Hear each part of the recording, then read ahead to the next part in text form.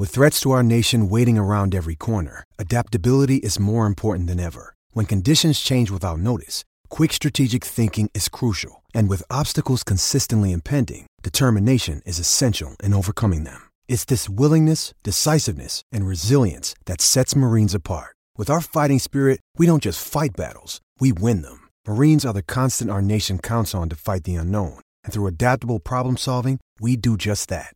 Learn more at marines.com. This is Fight Disciples. Welcome to podcast episode 237. We are the Fight Disciples. This one is dedicated to the world of boxing.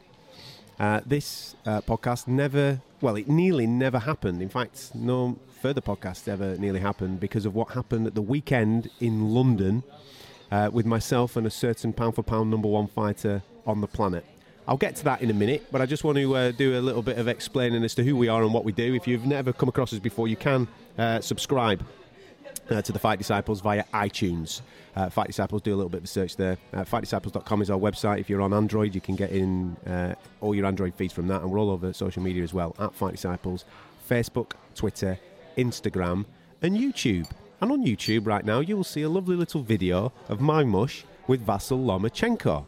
Now, I'm going to explain how this all came about because my colleague is actually with me, just in case you think I'm doing this show on my own. Say hello. Hello. That's all you need to say at this moment in time. So on Friday, I get a call from the woman that runs the PR for Top Rank Boxing, right? Now, we knew full well that Alexander Usyk would be in town because we are doing this show on location at this moment in time from the Alexander Usyk and Tony Bellew press conference. We're actually across the road in a lovely bar called the Brewdog. So if you're in Manchester, you'll know exactly where we are. Brewdog.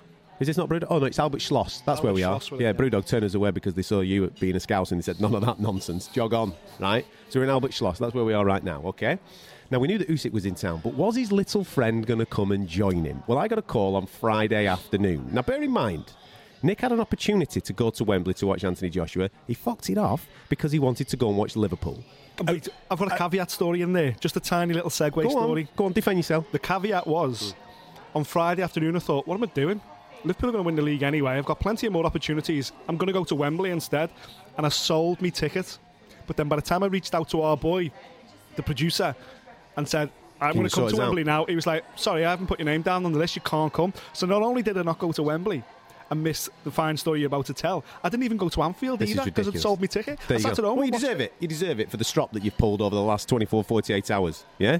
That's how fickle our friendship is, that something like that can break it. Anyway, I get this phone call on Friday from... Rita Ora's in town.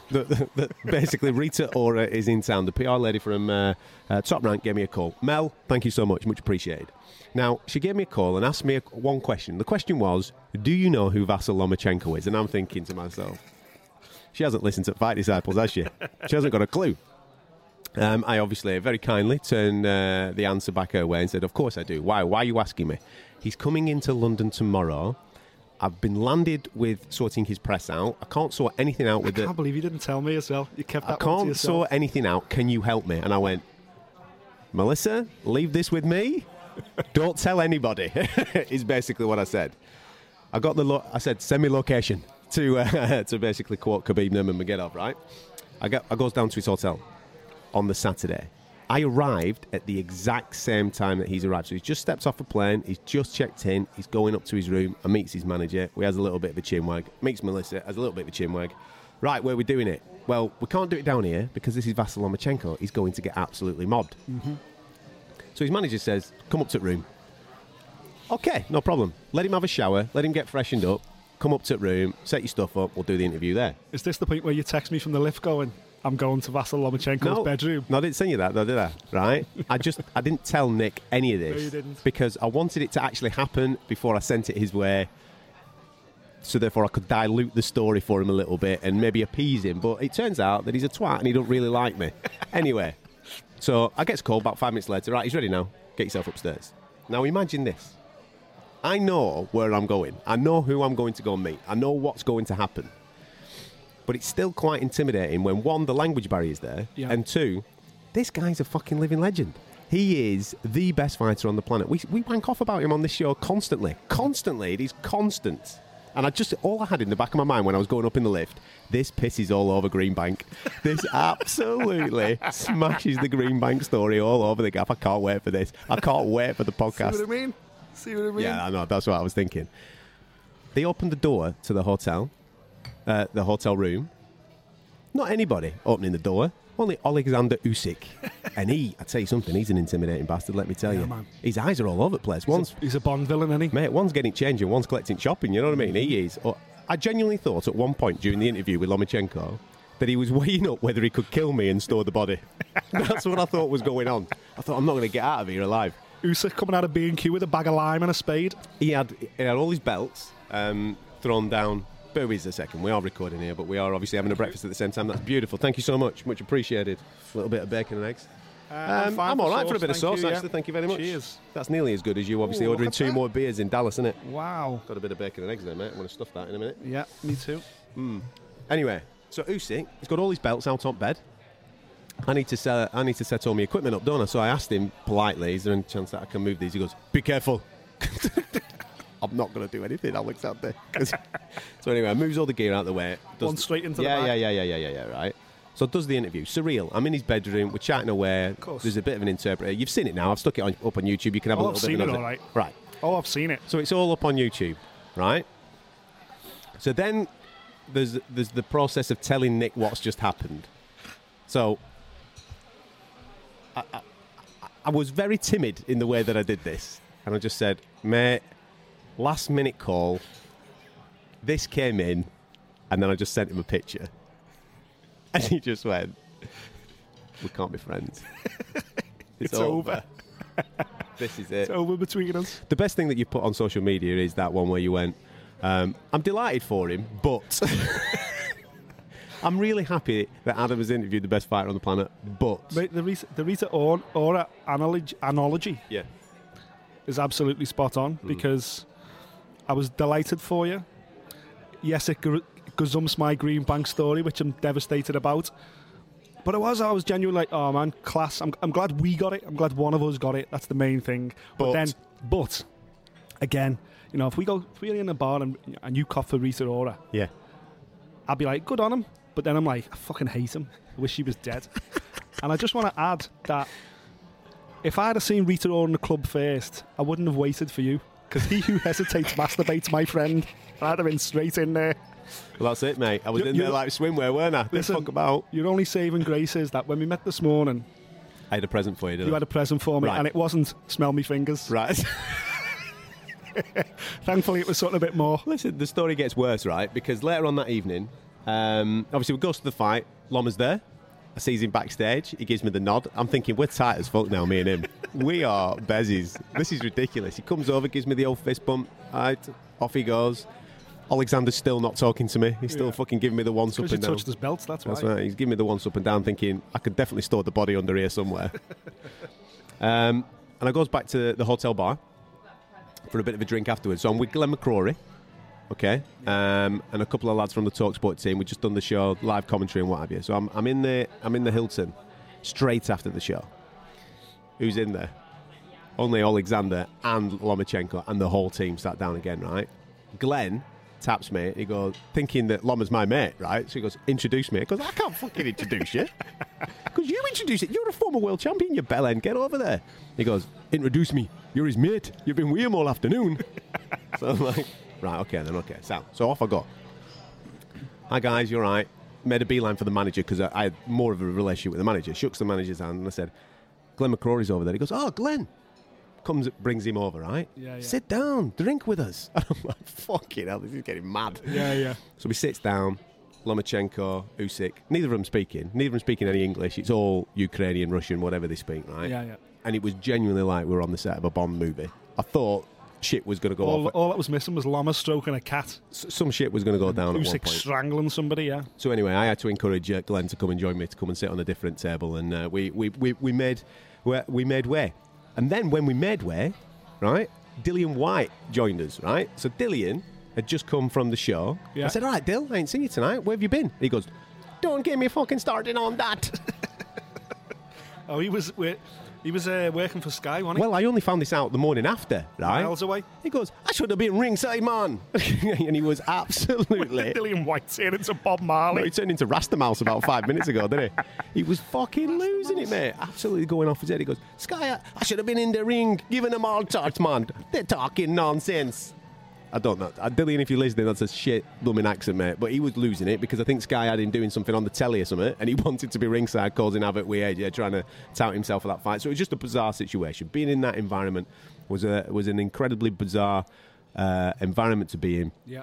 Hopefully you followed it on social media because I stuck it all over all our stuff. Now, obviously... Now, there's a reason why I'm not punching Adam in the face right now. And there's a reason why I'm not sitting here sniffing his fingers, as I said earlier.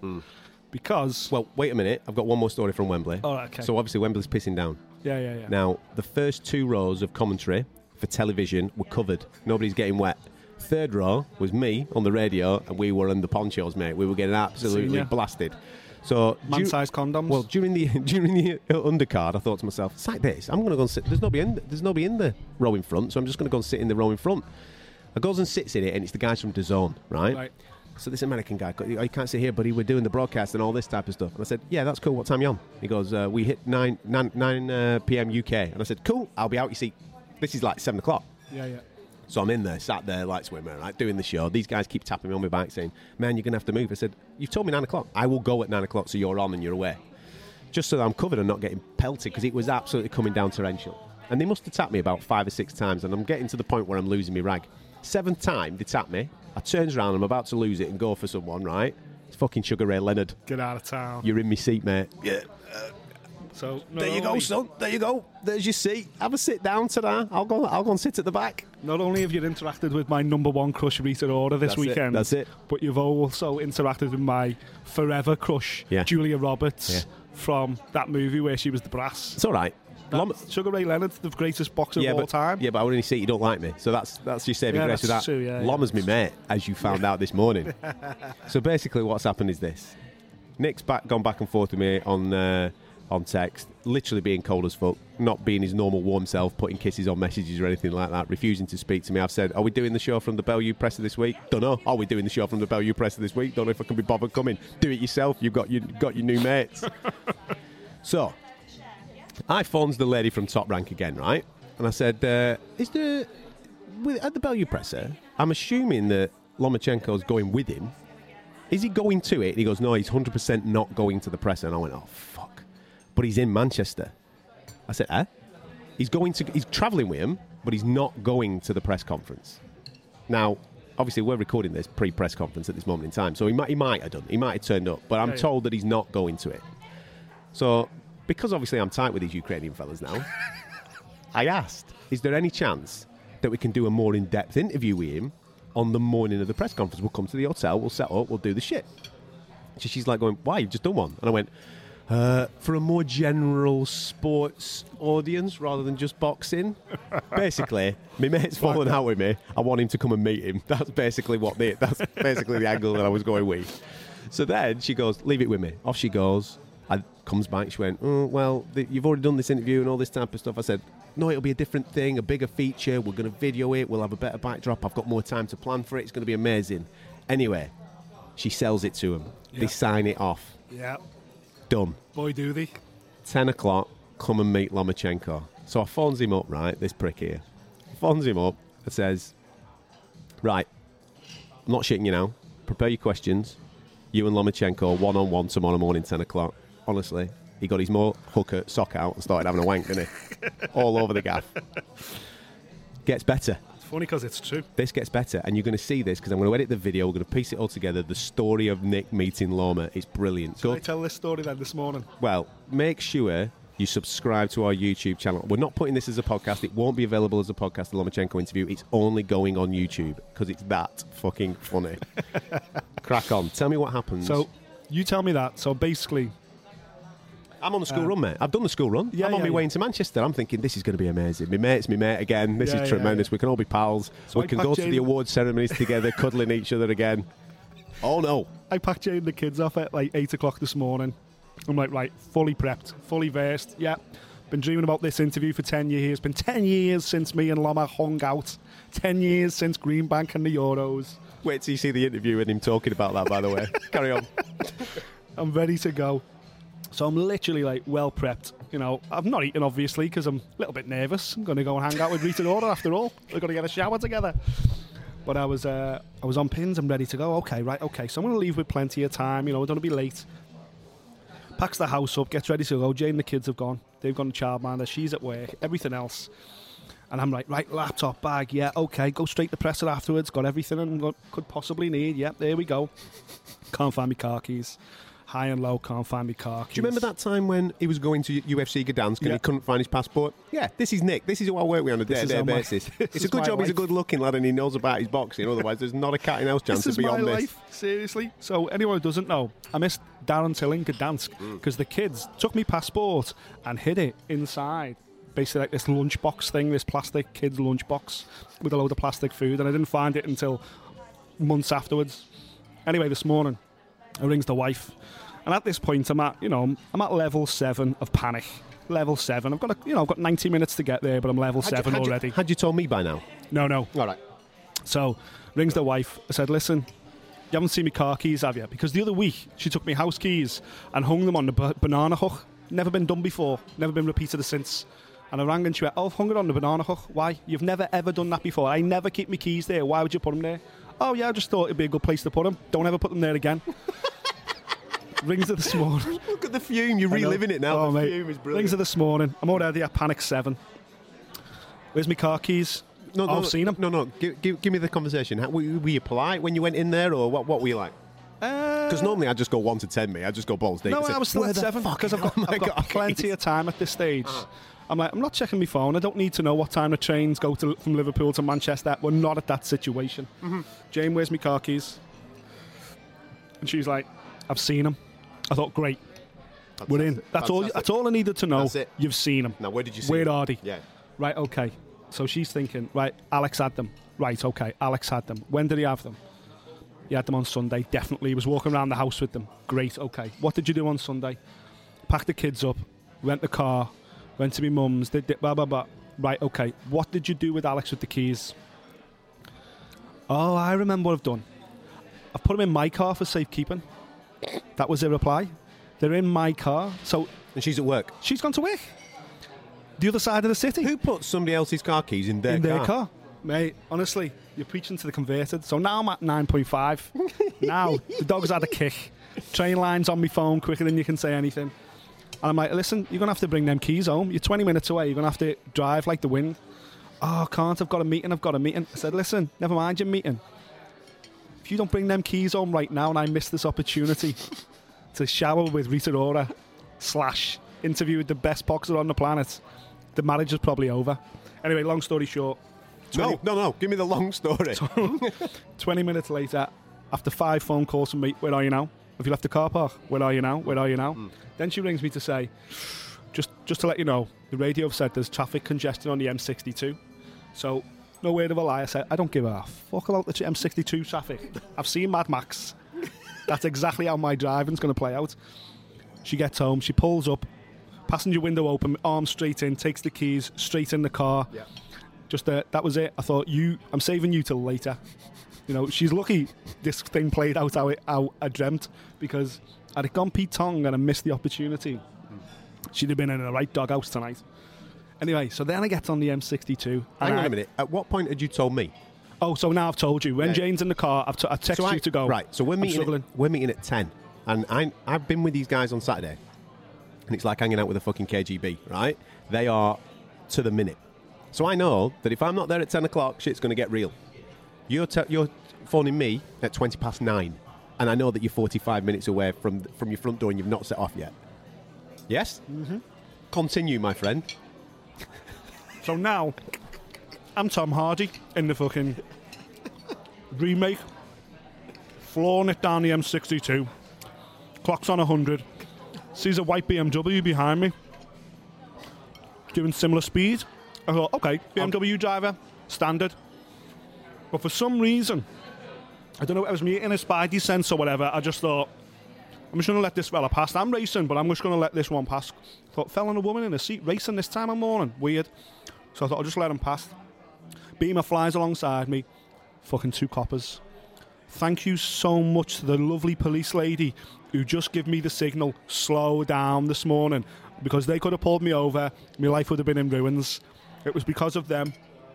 Thank you to the Merseyside or the Manchester Constabulary. You made this happen. I slowed down. I got here. Fucking Manchester traffic killed me. I'm sprinting. I've still got an anterior cruciate ligament damage, and I'm sprinting through Manchester city centre to meet you in the hotel. Now, bear in mind, while this is all going on, I've arrived. I'm there prompt. I'm on time, mate. Because I don't want to get shot. Usyk's still eyeing me up, right? So I rock up at this hotel, and I know that you're late. So I'm texting you every 2 minutes, mate. Give me some ETA. And I need to know how big of a blag this is going to be. 10 o'clock ticks over, and they're there, in reception, waiting for me. Usyk's eyeing it up and down again. Loma's cool. He's chilled. And the manager's there, the main man. And he said, are you ready to go? I said, yeah. I'm not telling him no. And he goes, is it okay if Loma has shower first? And I went, absolutely, fill your boots, Loma. Take as long as you want, lad. Have a bath if you want. Crack on, mate. Anybody that's listened to a previous show, you know my thought process on baths. But Loma, fill your boots. Go on, son. So off he fucks, doesn't he? He goes upstairs. He goes, I'll only be about 15, 20 minutes. And I went, as long as you want, Loma, no bother. Manager says to me, me and you will go and set up. I said, we're all right. No problem. I'll wait for him to finish. He goes, no, come with me now. We find location. We set up. So off we go. Me and him set up. Me and him then are just sat in the place where I've set up location for about 20 minutes. I'm thinking, don't be fucking late. If Loma wrapping wires in slow motion. If Loma comes out of his room now, we're fucked, because it's going to be me again. So anyway, I get the phone call from you then, don't I? At around about 20 to 11, so he's 40 minutes late. I've put these lads off. I've talked shit to them. I've been up and down the lift. I've been blagging that I've left stuff in my car and all this type of stuff. They must think I've fucking lost my mind. Play the blinder here. Next thing you know, he rocks up. I filmed all this, by the way. You'll be able to get this on our YouTube channel. I filmed all this. I gets him in the lift, gets him straight upstairs, and literally 30 seconds after you got out the lift and sat down and I introduced you to the manager, Loma came out his room. Loma came out the lift. I know.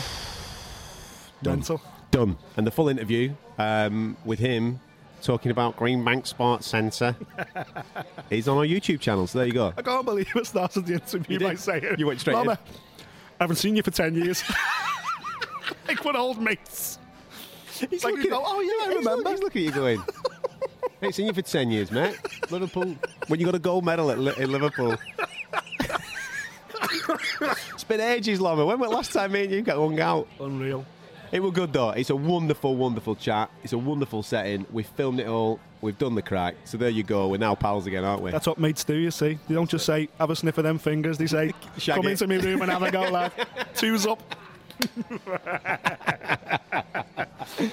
So there you go, man. Job done. Lomachenko. Nobody's getting those interviews. You'll probably see him on Sky and the major networks throughout the course of the week. But he is a fight disciple. He's 100% a fight disciple. Vasyl Lomachenko, baby. All over our YouTube, at Fight Disciples, Facebook, Twitter, Instagram and YouTube. Go and have a little bit of a nosy. Now then, let's get on to talking about the fights at the weekend, yeah? Yep. Because I've seen loads of different people have their say on everything that happened at the weekend. And I'm sick to death of people throwing shade on Anthony Joshua. Sick to death of it. What more can the kid do? He's had 20-odd fights. He's already the unified heavyweight champion of the world. Yeah. You're right, it might have been thrust upon him, but he's there. He's beating everybody that is put in front of him. And okay, there's the argument of, well, he's dodged Deontay Wilder, he's dodged Tyson Fury, but he hasn't dodged anybody. He personally hasn't dodged anybody. He is being managed in a way and pushed in whatever direction that makes the best business sense, right? Spoke to Eddie after the fight. They want to make the Deontay Wilder fight. Of course. And from their point of view, the business point of view, they want to make that, obviously, they want to make that so it's the best possible deal for Anthony Joshua. Now, of course, if you're a businessman, you're thinking to yourself, well, Deontay Wilder and Tyson Fury, we think they're going to fight in December. And if Deontay Wilder bingos him, then his stock's going to rise and therefore his price will go up. Absolutely. So let's try and make the deal before that fight. And that's where they're at this moment in time. Now, if you're Deontay Wilder and you're backing yourself, you're going to go, hang on, let's fuck that off. let's wait till December, lads, and then we'll come back and do the negotiation. Of course. So that's where they're at this moment in time. Both parties want to make the fight. They're just trying to get the best deal. Now, on the fight itself, AJ at the weekend, yes, he was a bit sluggish at the start. But he's fighting a geezer that won a gold medal, for fuck's sake. He's fighting a geezer in the Last Chance Saloon. He's fighting a guy that's held a regular version of a world title before. You know what I think about regular world titles. But this is a guy, if it wasn't for Vladimir Klitschko, would have been a world champion. And not only that, a unified world champion. That's the level of guy that we're talking about. So to poo-poo his achievements, when that finish in the 7th round came, and it was an absolutely outstanding finish. Nobody's knocked out Povetkin. Nobody stopped Povetkin before. Nope.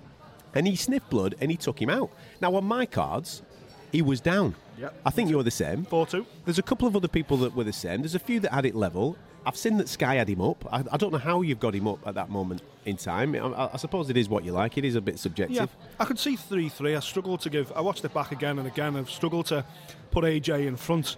But you know what? That just makes it even better. It's like the Amir Khan syndrome. It's like what the fucking fans want. Exactly. Do you want entertaining, or do you just want to see it heavyweight? Like the Klitschko's used to do. Dominates behind the jab, bores you to bits, and then you may get a big overhand right down the end. With Joshua, it's like he's wobbled everywhere. His fucking nose is gone. He looks in all kinds of trouble. And then boom. And he regroups, pulls himself back together, and fucking does that. He's absolutely sensational. And for me, that was the statement he needed to reaffirm himself as the most exciting and the best heavyweight on the planet. I don't get why everybody wants to see him fail. It's madness. It's British. It's Britishness, that's why. It's the fucking Eddie the Eagle Edwards syndrome all over again. Yeah. We love a loser, we hate a champion. Man, I refuse to be like that. I refuse. Anthony Joshua is British, and he's the best on the planet. At some point, he is going to get beat, because as we just said, he is vulnerable. He is wide open. And if he does get caught in the whiskers by Deontay Wilder, he might go over and not get up. That might happen, and there's a strong possibility that might happen. And if he ever fights Tyson Fury, he might get totally embarrassed because he'll bamboozle him because he's a box of tricks. That might happen. But so fucking what? And you know what? I truly believe, in a lot of ways, you need to lose to build a legacy that cements yourself as an all-time great. Look at Lennox Lewis compared to Joe Calzaghe. Do you know what I mean? Joe never lost a fight, and yet ask any British boxing fan who the greatest British boxer is of all time, certainly modern era, they will all say Lennox Lewis. Now, of course, Lennox had a career that, overshadowed Joe's in terms of his achievements in America and the legacy fights that he had, but he also lost in sensational fashion. Do you know what I mean? So I just think Anthony Joshua right now, he's ours. He's active. We're literally on the cusp of what could be the next 5 or 6 years, the greatest story in British boxing history. Or we may not. But you know what? Fucking enjoy the ride. Exactly. Why are we questioning it? Stop being miserable. Yeah. Don't get me wrong. We were laughing last week. I don't know if we did it on air, but we were laughing off air, maybe saying, imagine if he gets beat. At least we've got an opponent for April. And at least he gets the revenge in April. And it's all part of the narrative. It's all part of the story. I don't think people turn on Anthony Joshua necessarily if he loses on Saturday.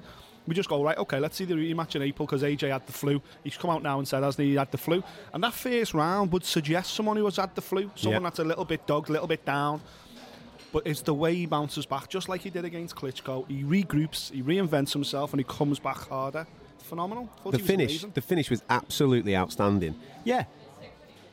The stuff that went before it wasn't amazing. Povetkin was game. He came. He threw everything that he had. He threw the kitchen sink at him. But when if AJ's amazing, don't we all go, Povetkin, 39, people are doing. That's what they're doing. They're going, he's only beating a 39-year-old past-it geezer. And I'm thinking to myself, fuck off, that's absolutely ridiculous. He was live, absolutely live and game as fuck. And he threw the kitchen sink at him. But when Anthony got him stung, and I tell you what, just from a technical point of view, this is brilliant. Go back and watch this fight, right? From a technical point of view, what you'll notice with Anthony, what he was doing, he was jabbing a lot to the body. And as we've spoken about on this show previously... Love your sugar. You have my sugar, son. What we spoke about this show previously, about fight sports, whether it be mixed martial arts or whether it be boxing, it's robotics. What you're doing, you are setting rhythms. You are trying to get your opponent to understand what you're doing, setting traps for him in a way. Yeah. So what AJ was doing, he was jabbing to the body a lot and then following up with a right hook to the body.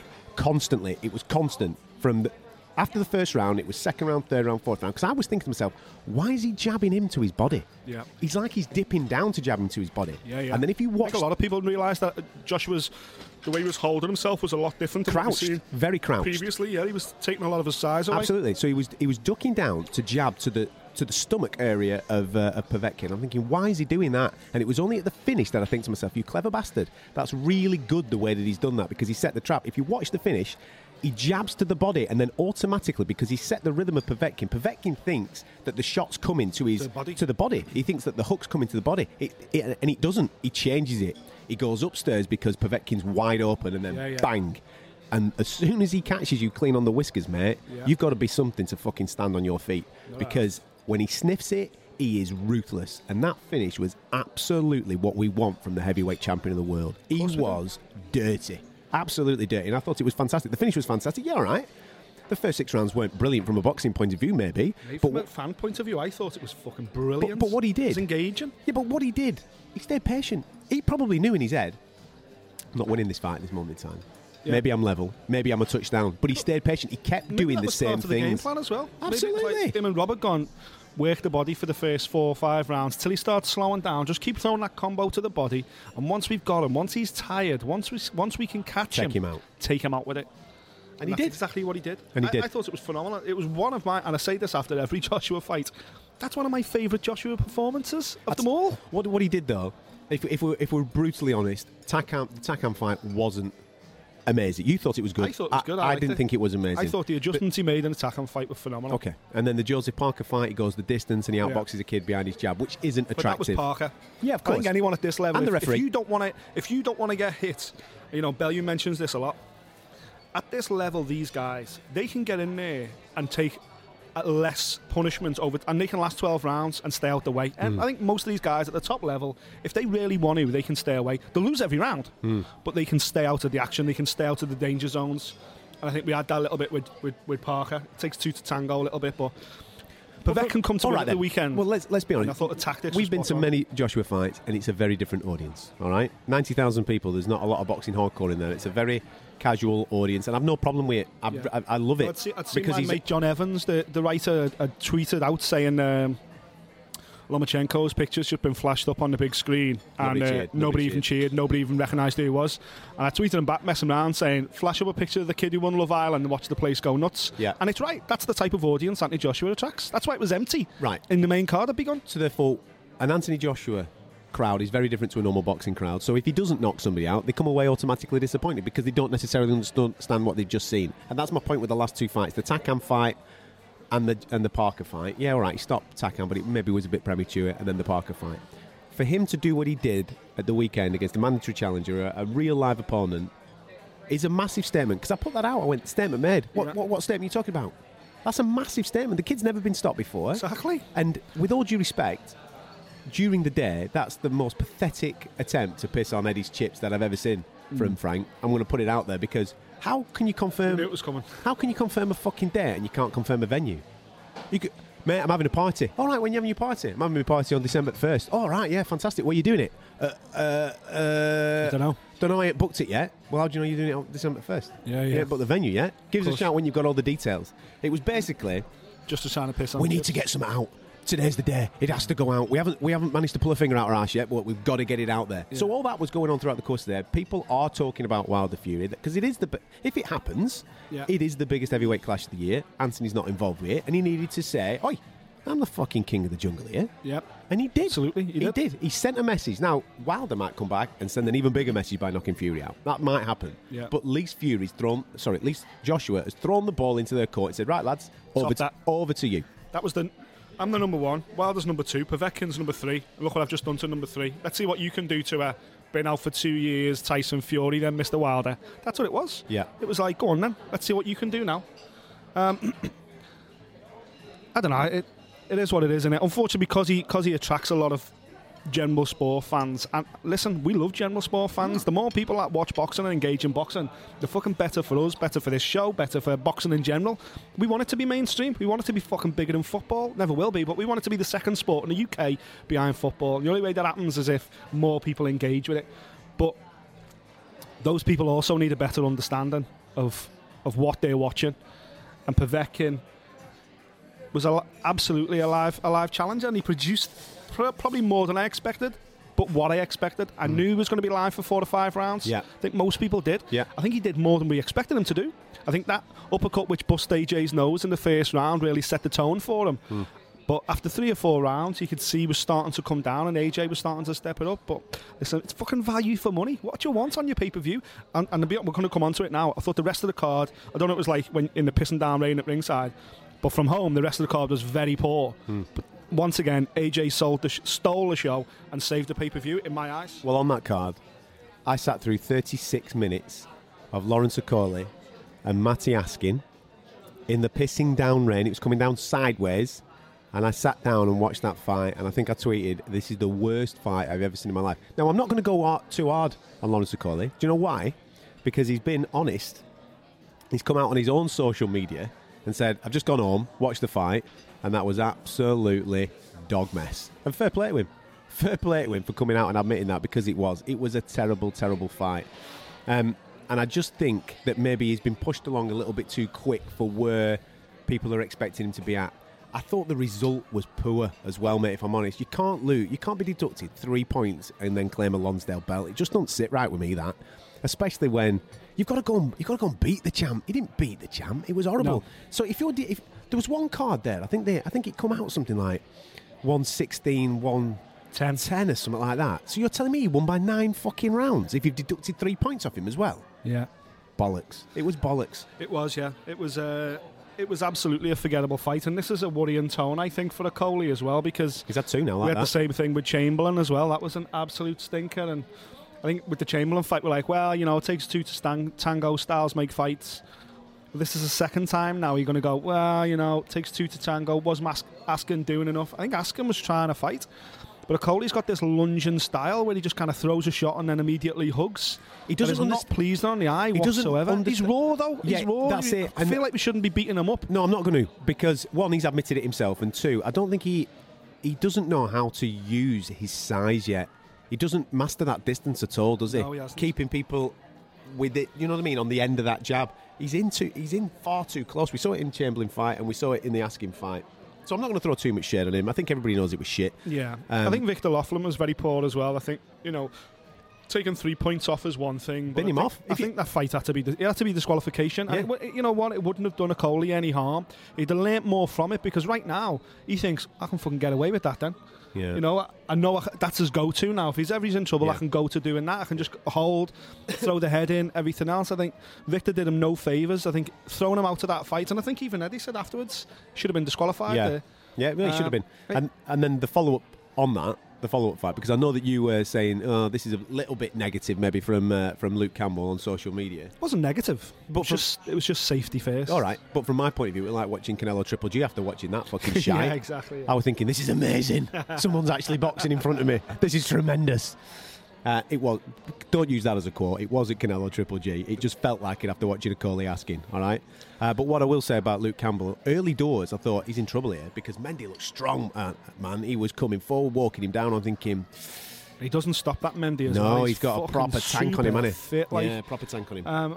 I was surprised to see, you know, when Mendy raised his hands at the end of the fight, I was thinking, yeah, a bit deluded, lad. Are you crazy? Yeah. You know, all you've done is walk in straight lines and get picked off all night. But at the start, I was thinking, he looks stronger than Luke. Yeah. He's bullying him a little bit. But then Luke got on his game. His footwork, I thought, were brilliant. It was very good. It was just, it was a hard watch, because at no point did Luke really engage. And you know what? That's boxing, folks. You know, if you can land punches and not get hit in return, then you've smashed the sweet science. And at the end of the day, that's the kind of performance he put in. Was it pay-per-view friendly? Was it fan friendly? No, it wasn't. You know, no. Luke never threw a meaningful shot all night. Just tapped him. But he landed. It was an amateur performance. It was like winning an amateur gold medal. That's exactly what it was. And you know what? If you've got that in your locker and you're fighting a guy who's beat you before, one of only 2 blemishes on your record, the other being against Jorge Linares in a world title fight, fuck me, do we begrudge him doing it then? No.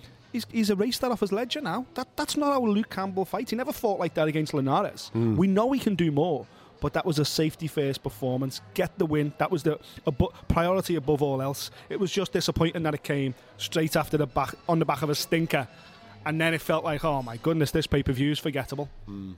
Would you make a pricey? I was devastated, because you know what? When he walked back to obviously, it's only in hindsight when I've watched the footage back and seen him look at his bicep at the end of the second round, and obviously there's been some issue there, but there was no corner cams between rounds to kind of hear anything that was going on in the corner about the injury. All I was doing was watching it cold, like most people, thinking, this is a brilliant fight. I'm really entertained. I was concerned Pricey was starting to blow for tugs, but then his output compared to his previous fights was phenomenal. So I was thinking, he's going for it. That's what he needs to do. He's took this fight at late notice against a ranked opponent.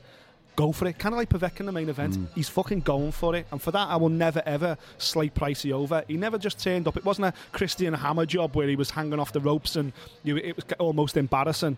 He went for it.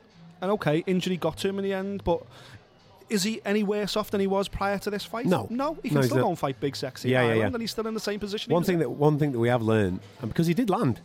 One thing that we have learned is that Kuzmin's a tough bastard, isn't he? Some whiskers on him. Kid. He is. Woo-wee. Hey, and he dishes it out as well. For a smaller guy in that heavyweight division, he is fucking tough as teak tough. It's going to be interesting to see his journey and where he goes. Yeah, absolutely.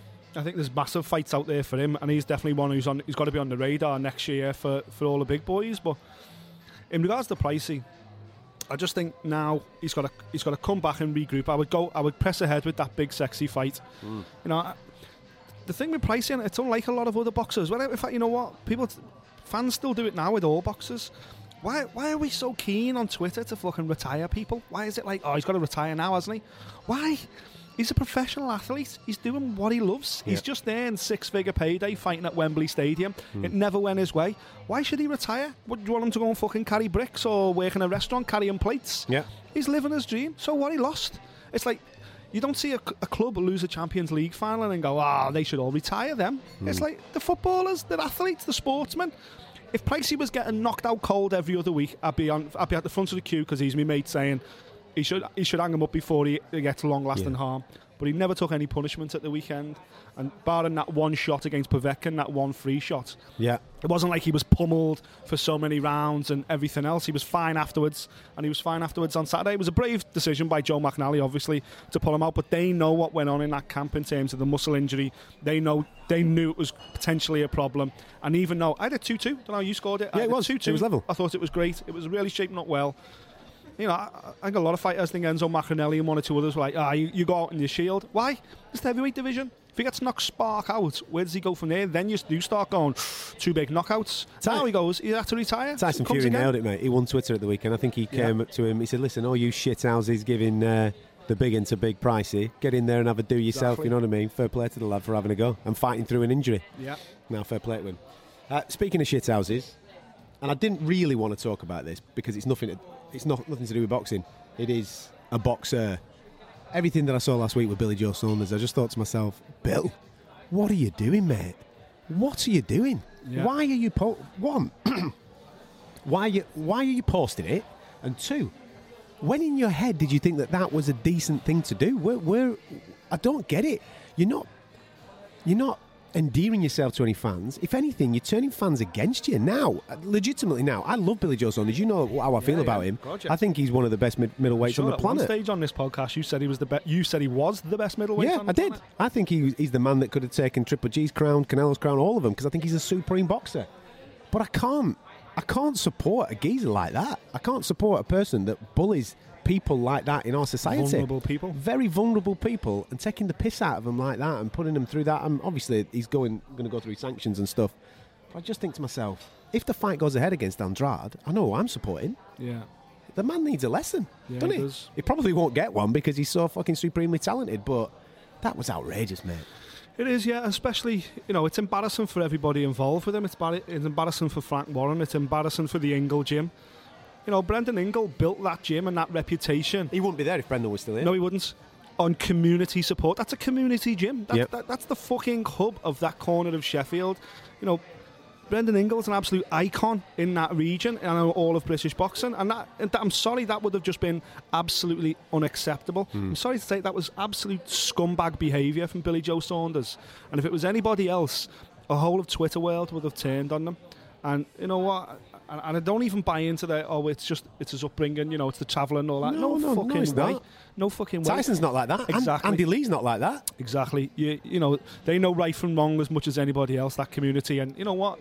Talking about communities, there's no more. They stick together. They're all like family anyway. Yeah. So to do that to somebody that's. It was just really disappointing, and there's no excuse for it. It was hard to watch, and it was hard to see the fallout. And I was like, what the fuck are you doing? Yeah. I just didn't get it. No, me neither. I didn't get it at all. Me neither. Before we talk about the fights that are coming up this weekend, because we've got a full weekend, we've got Friday night and a bit of Saturday and a little bit of Sunday as well involving British fighters, I just want to flag something up that has happened to the Fight Disciples guys this week. Of course, you know that we are the 2-time champion when it comes to the Podcast Awards. Champs. So we've won the Best Sports Show at the Podcast Awards for the last 2 years, 2017, 2018. However, the one that we have coveted, the one that we have chased, is the Oscars of the radio industry. The Radio Academy have very kindly, this is a panel of esteemed judges, people from the BBC and what have you, all over this fine land that study audio on a day-to-day basis. They have put us forward as a nominee for the best sports show in the country at the Radio Academy Awards, which happens in October. We're up against the whole of Five Live. This is Little Fight Disciples. It's just two little clowns. Just us. Two little pricks eating the breakfast on a podcast who's just met Lomachenko. Two lads like that. There you go. Who are up against Five Live. We're up against a couple of other Five Live podcasts. Basically, the biggest... All the big boys. The biggest players Big boys.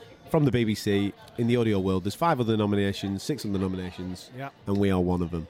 And all I wanted to say is it's an incredibly proud moment for us. It really is. Of course. Because it's the equivalent of, this is like the Oscars ceremony, and you've got, Denzel Washington, you've got like all these great films, Titanic, all the big ones.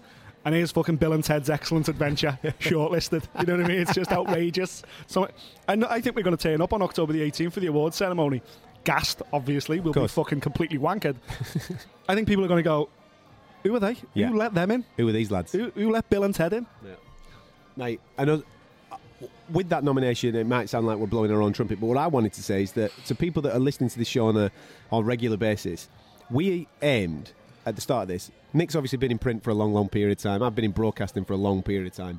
And sometimes when you're working for other outlets, you can't necessarily say what's truly on your mind in a way that you wish to say it. You've got to adhere to the rules and regulations of, one, the company you're working for, and two, the industry that you're working for. Politics is involved. Absolutely. As well. Can't piss people off. Exactly. But we don't give a fuck. We don't give a fuck on this. And that was the whole reason to set this up. So therefore, we had an avenue to be able to express ourselves and hopefully gain a little bit of a community following with like-minded people that are into what we do and just want to sit in a pub and have a little bit of a chat about fight sports. Don't take it too seriously. Have a little bit of a laugh, entertainment first and all that. But be biased. I like being biased as well. Yeah. Tony Bellews me mate. I want him to knock Usyk out. There you go. I never said that to Loma though, did I? No, absolutely didn't. No. But all those types of things, that's who we are. We don't play the fucking straight down the line, sitting on the fence bullshit. We just tell it how it is, and all of it's legit. It's not convoluted in any way, shape or form, and hopefully you're enjoying this on a week-by-week basis. And I just wanted to point something out as well, what we've done for new listeners.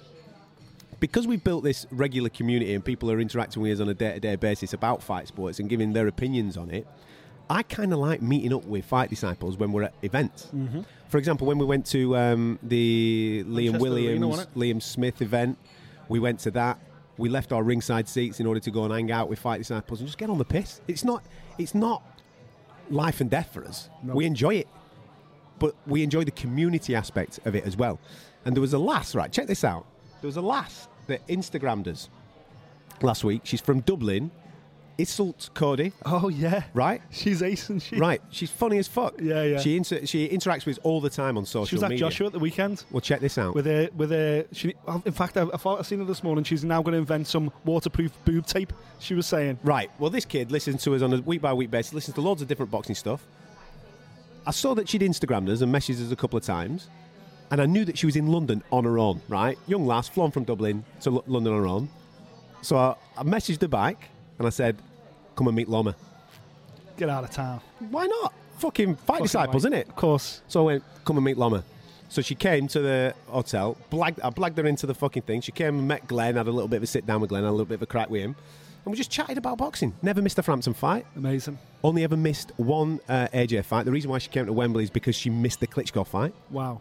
So she's never, even undercards or anything like that, never missed any of that. She's going to Bellew Usyk in Manchester. Just a young lass, into rugby, into boxing, and just travels all over the fucking gaff. Class. Good on her. Loma, Usyk, knocking about. She's a typical Fight Disciple, exactly. Introduced her to Dillian White whilst they were giving it the big one, so she's probably pissing herself because she saw that conversation. So yeah, that's what it's about. And I like doing that. I like being around people that are into the shit that I'm into. This is what I'm saying. And just Frampton chatting about Warrington should be a Christmas party. We'll have a Fight Disciples Christmas party in Manchester. Absolutely, man. If you fancy it, I think tickets go on sale this week, don't they? They do. They go on sale on Wednesday. Do they? For Frampton Warrington, yeah. So if you're a Fight Disciple listening to this, Get you yourself can get on to it. Manchester December 22nd. We'll have a do. Buy a ticket this week for Frampton Warrington, and we will do something post-fight. We'll definitely get together Pre post-fight. and post-fight. Pre and post-fight, yeah. We'll get together, we'll throw a few beers about, and we'll have a fucking giggle. Yeah. We'll celebrate winning our area. This weekend, it is Jeddah Friday night, which I'm a little bit disappointed in because Fight Disciples would have absolutely loved a full crew to be at that fight between George Groves and Callum Smith. Obviously, the WBA Super Middleweight Championship on the world, the Ali Trophy. And I'm so delighted that they did delay it. Obviously, George injured his shoulder in the Chris Eubank Jr. fight, and now he's fighting fit, ready to rock and roll. And it's Jeddah this weekend, mate. I'm not going to change my thought process. However, I am feeling more nervous going into this fight. We spent a little bit of time with Callum last week, and we've done a video which is on our YouTube channel. Please go and have a little bit of a look at it. He's in great spirits, really up for it. He's waited a long time for a shot at a world title, but he's fighting the fucking real deal. George Groves been there, seen it, got the T-shirt, you name it. He can do it. And if his shoulder's 100%, he's got the best jab in the game. He could, old man, Callum this weekend, and he could make him look a little bit daft. I hope he doesn't. I really don't, because I think Callum is the next generation coming through, and I hope that he does make a wonderful account of himself. I tipped him right at the start of the tournament to go out and win it, because I thought George maybe was in it for the wrong reasons, maybe just cashing out. But having watched him in the two fights that he's had in this, he's fucking amazing. Against Eubank Jr. is absolutely outstanding. And if that George Groves turns up on Friday night, we are in for one hell of a fight. Yeah, we are, yeah. And again, you know, we're slightly biased towards Callum. We spent a bit of time with him, and we did both tip him at the start of the tournament. By the way, incidentally, it will be the first upset we've had in the whole World Boxing Super Series events so far. The Cruiserweight one played out exactly how it should have done, with the number 1 and number 2 meeting in the final, and Usyk ultimately the number 1 seed winning. And now in the super middleweight tournament, we've got exactly the same thing. The number 1 and number 2 seed meeting in the final in Jeddah. But obviously Callum Smith being the number 2 seed would be the first upset in World Boxing Super Series history.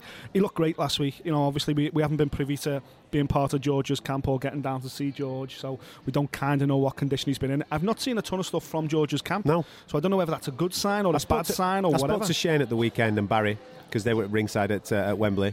And you know what Barry's like. He's a wonderful salesman, isn't he? And he just said to me, "This is Barry McGuigan. This is," and he just went, "He's looking amazing. The shoulder's 100%." And I kind of got excited, because if the shoulder is 100%, I want it to be 100%. Because it's going to be fucking mega. I don't want Callum Smith to face a less than 100% George Groves. George doesn't deserve it. Callum doesn't deserve it. And us as fans who followed this tournament, we don't deserve it as well. We want to see the two best guys turn up on the night. I think it's going to be phenomenal. And you know what? In the back of my mind, I've just got what Joe was, because we seen Joe last week and he was so excited, wasn't he? He was like a little schoolgirl, so excited for this to this fight, and obviously Callum Johnson against Better Be Ev in a few weeks as well. But when he mentioned that, he said, listen, whenever Callum's back's been against the wall, whenever he's been in a big title fight, he turns up. English title, first round knockout. British title, first round knockout. European title, first round knockout. Mate, if you've got a fucking spare quid this weekend, it's worth throwing it on Callum Smith first round knockout, just because his entire career suggests, you know, he's got fate on his side. First round knockout, I bet you'll get fucking decent odds on it. They should be phenomenal odds. Yeah. But it's got to be worth a squid. I don't think it'll go that way, don't get me wrong. I think it's going to be grueling. Let's get romantic. I want both guys to climb up off the floor. I want it to be sensational. I want it to be absolutely like the world on fire, because the tournament deserves it. But ultimately, at the moment, I still fancy Callum Smith. It's going to be great, isn't it? It's going to be a belter, yeah. It's going to be an awesome Friday night. I'm being told it'll be 8 p.m. I'm being told it's 9 p.m. UK, 11 p.m. Out in the Middle East. Obviously, it's on ITV Box Office. Yeah. This is our third pay-per-view in a row, back to back. So there you go. Don't miss it. It's going to be a cracker. Chris Eubank Jr. is on the undercard there. He is the first reserve, by the way, if either of these don't make weight, because they've got to make weight for the tournament rules. But I can't see that being a problem with either Callum of these guys. Callum was 12-4, 12-5 last week. He's going to make weight, and George has never missed weight. Got to have a dump on the fucking day of the weigh-in, don't you? You're in, son. Looking forward to it. That's Friday night. Then, this weekend, obviously, we've got James DeGale fighting and Joe Joyce also fighting on the undercard of Victor Ortiz and John Molina. back in. It's a weird one, the James DeGale thing, right? Because he relinquished his IBF belt, quite obviously to either chase Callum or George, Well, or Rocky Fielding. It was also to sidestep the mandatory against Uz Katagui. That's what I mean. He's an undefeated killer. That's what I mean. So he's because he knows full well Uz Katagui is high risk, low reward. He ain't getting paid well for that. No. And he could get bingoed. He probably would have got bingoed. So he decided to sidestep that in order to chase that higher money fights. That being the lads in Britain. No disrespect to anybody else worldwide who were top fighters, even though Benavidez has been on the sniff. Did you see that? Yeah, no. Got done for coke, didn't he? We've all been there, son. WBC champion getting caught on the sniff. Anyway. Oh, dear. So, yeah. Wow. James is obviously chasing those bigger money fights. I thought the Rocky Fielding thing was going to be done for November. Looking like it's not going to necessarily happen now because James was after a few quid too many. So he's fighting this weekend against the geezer that we don't even know. TBA? Yeah, it's TBA. Yeah, it's good. He's top, undefeated. So he's fighting this weekend. He'll have a little bit of a stroll around in America. Probably getting weighed in quite well. Joe Joyce. 8-rounder for him as well. With his little Mexican hat. He'll be enjoying himself all on this undercard. So it's going to be interesting to see how that pans out for those gentlemen. All right, James. And speaking of which... Fighting in America, aren't we, James? He's not the fucking monkey from the telly adverts or the PG adverts. Go on, Lich. Jorge Linares steps up in weight this weekend. Yes, we've obviously seen him making his craft at lightweight for such a long period of time. He's now at super light, which it baffles me because the World Boxing Super Series is at super light. Why didn't he tell him? Go in. Why didn't he tell him? And therefore we could have got him in it. Yeah. Fucking hell. Anyway, he's fighting this weekend. Jorge Linares making his debut at super lightweight, and I know we just mentioned him a moment or two ago. Jose Uz Katagui is fighting this weekend. He was supposed to be fighting Caleb Plant for that belt that James relinquished, that IBF strap. However, Caleb Plant got injured. I think he's pulled out of it. Yeah, Uz Katagui still going ahead and having a little bit of a knock just to tick over. We fully anticipate that they will rematch that fight, hopefully before the end of the year. Isn't that weird? So the former IBF champion, the number 1 contender, and the number 2 contender. The top 2 guys are both fighting this weekend in non-title fights, and the IBF belt just sits on a fucking... Mad, innit? Sits on a mantelpiece somewhere, unclaimed, bizarre. But DeGale's kicking himself. Well, that's all happening this weekend. Make sure you're all over our social medias, at Fight Disciples, Facebook, Twitter, Instagram. Thanks, mate. More importantly, YouTube. I'll get this breakfast, shall I? Yeah, this is on you, mate. I'm not fucking paying for this after what I've just done for you. Bloody hell. Watching you just wank him off for 20 minutes. It's all on our YouTube channel. Make sure you go and check it out. There will be a story on our Instagram as well. Please subscribe to this. And once again, thank you so much for listening to us. Without you being a part of this community, me and him probably wouldn't do it. We'd have got bored by now. But we enjoy the interaction that you guys throw our way on a week-by-week basis. And that award nomination at the Oscars of Radio, the Radio Academy Awards, is for you as much as it is for us. So come and vote for Bill and Ted. Come and join. Well, you can't vote. It's a panel thing. But it's October 18th, is it? October the 18th in Leeds. So if you're in Leeds on October the 18th, we're getting twatted and we're getting absolutely... the awards. We're getting leathered. It's a Thursday night. We're getting on it. So if you're in Leeds and you're fancying that out with the boys, give us a shout. Anyway, please write us a little review on iTunes. December 22nd is the night out. Christmas night out. We'll have 2.